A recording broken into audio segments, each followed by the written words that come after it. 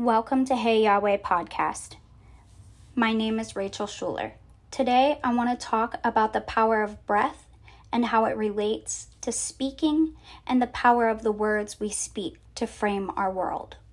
We are a life-giving spirit. With our breath, we frame up the world by our words. Our breath forms vibration that produce sound, which we call words. The worlds were framed by the word of God. He created man in his own image and likeness as creators who rule, reign, govern, and have dominion.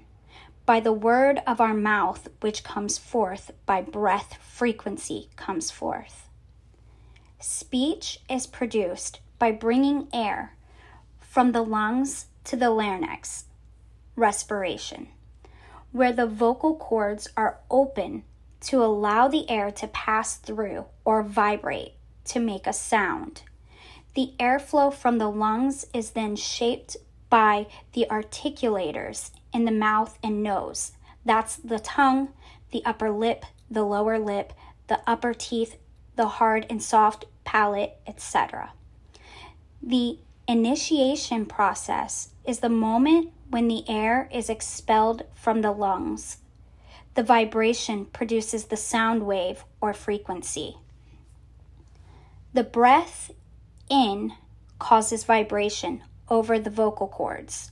The breath out produces the sound. Words are a byproduct of breath and vibration.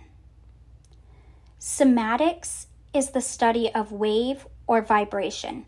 Often this is shown by water or sand in a plate, bowl, or speaker. And sound creates a vibration, which creates movement and form to the water or sand.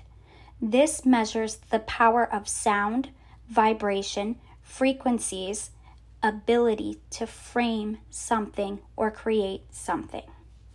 Cymatics is a great way of seeing the power of our words, which comes from the power of our breath. Faith is a vibration of energy that produces movement and change.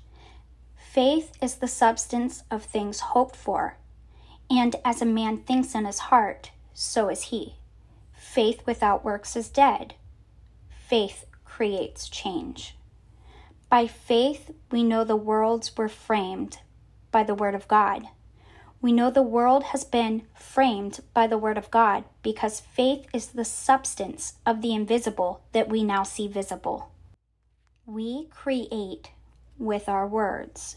Genesis 1:1-3 says, "In the beginning, God created the heavens and the earth was without form and void, and darkness was upon the face of the deep.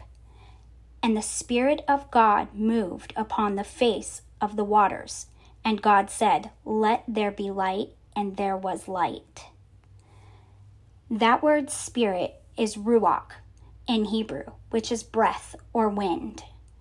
By the breath of God, the world was framed. What does it mean to frame? Frame in Hebrew is yatsar. I may be pronouncing that a little wrong, but it means to form, fashion, shape, preordain, create, original creation, to squeeze into shape, such as what a potter does to clay. And on the example of clay, we can have a handful of clay, but until we form it into something, such as a cup, it's simply clay. Clay must be formed or framed to fulfill a purpose. Yahweh created man from the dust. Then Ruach, the breath of life, was breathed into the man. This is the framing up of man, the scroll of man within him. We are living epistles, 2 Corinthians 3:2. We are framed to fulfill that for which we are created. Sin is the distorted form that Jesus died to remove and restore all of mankind back to their original frame or form.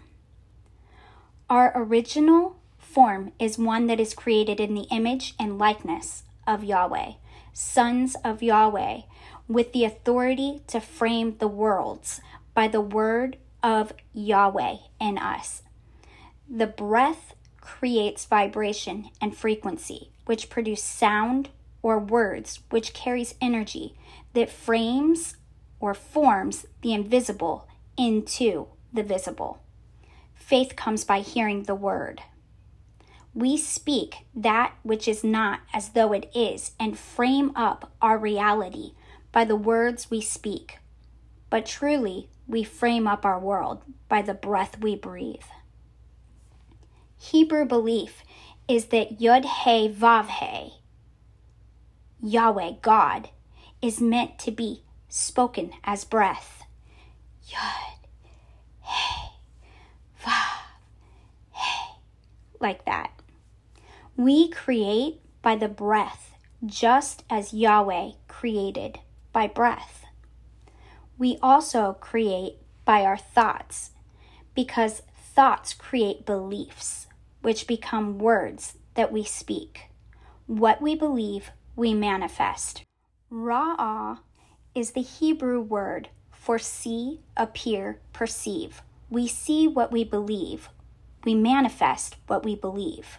What we believe, we declare. 2 Corinthians 4:13 says, "And since we have the same spirit of faith according to what is written, I believed, and therefore I spoke. We also believe, and therefore speak." The word becomes flesh. What we speak, we see. Our breath forms our words.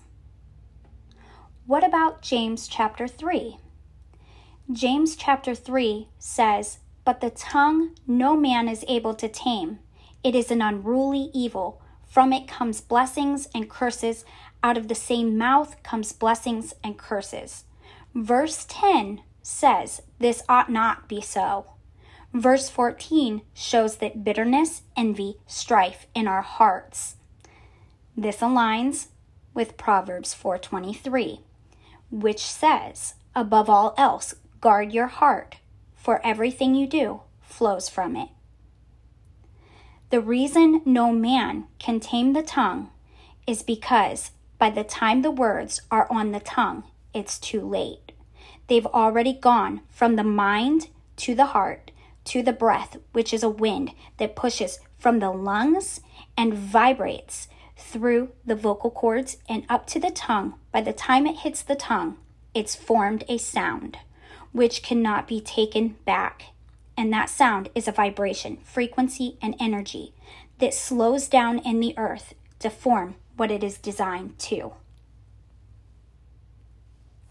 We tame the tongue by taming what we say. We tame what we say by taming what we believe. We tame what we believe by taming what we think on.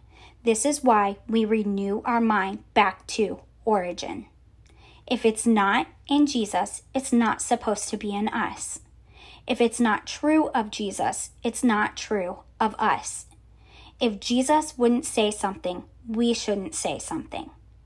We do what we see the Father do, and we say what we hear the Father say. We are created powerful creators in the image of our Father. By our breath, we frame the world we see. We rule, reign, govern, and have dominion by breath.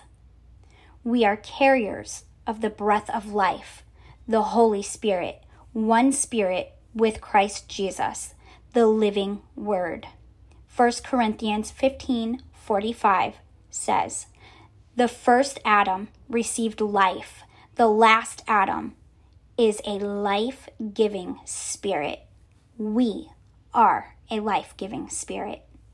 We frame our world by our words that come by our breath. So we frame our world by breath.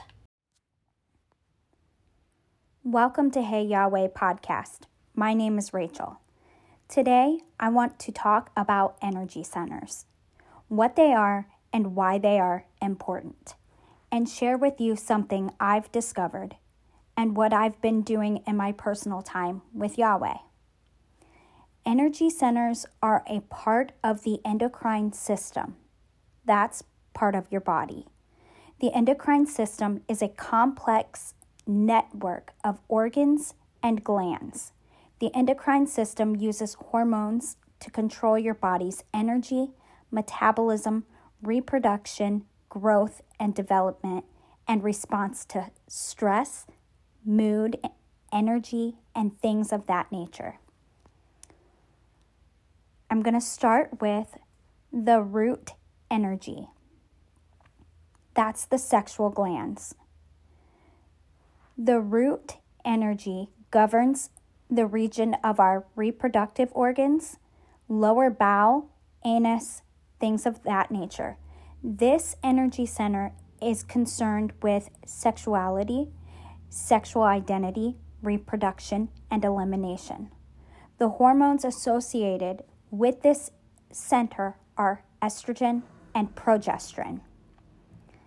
The next energy center is the sacral.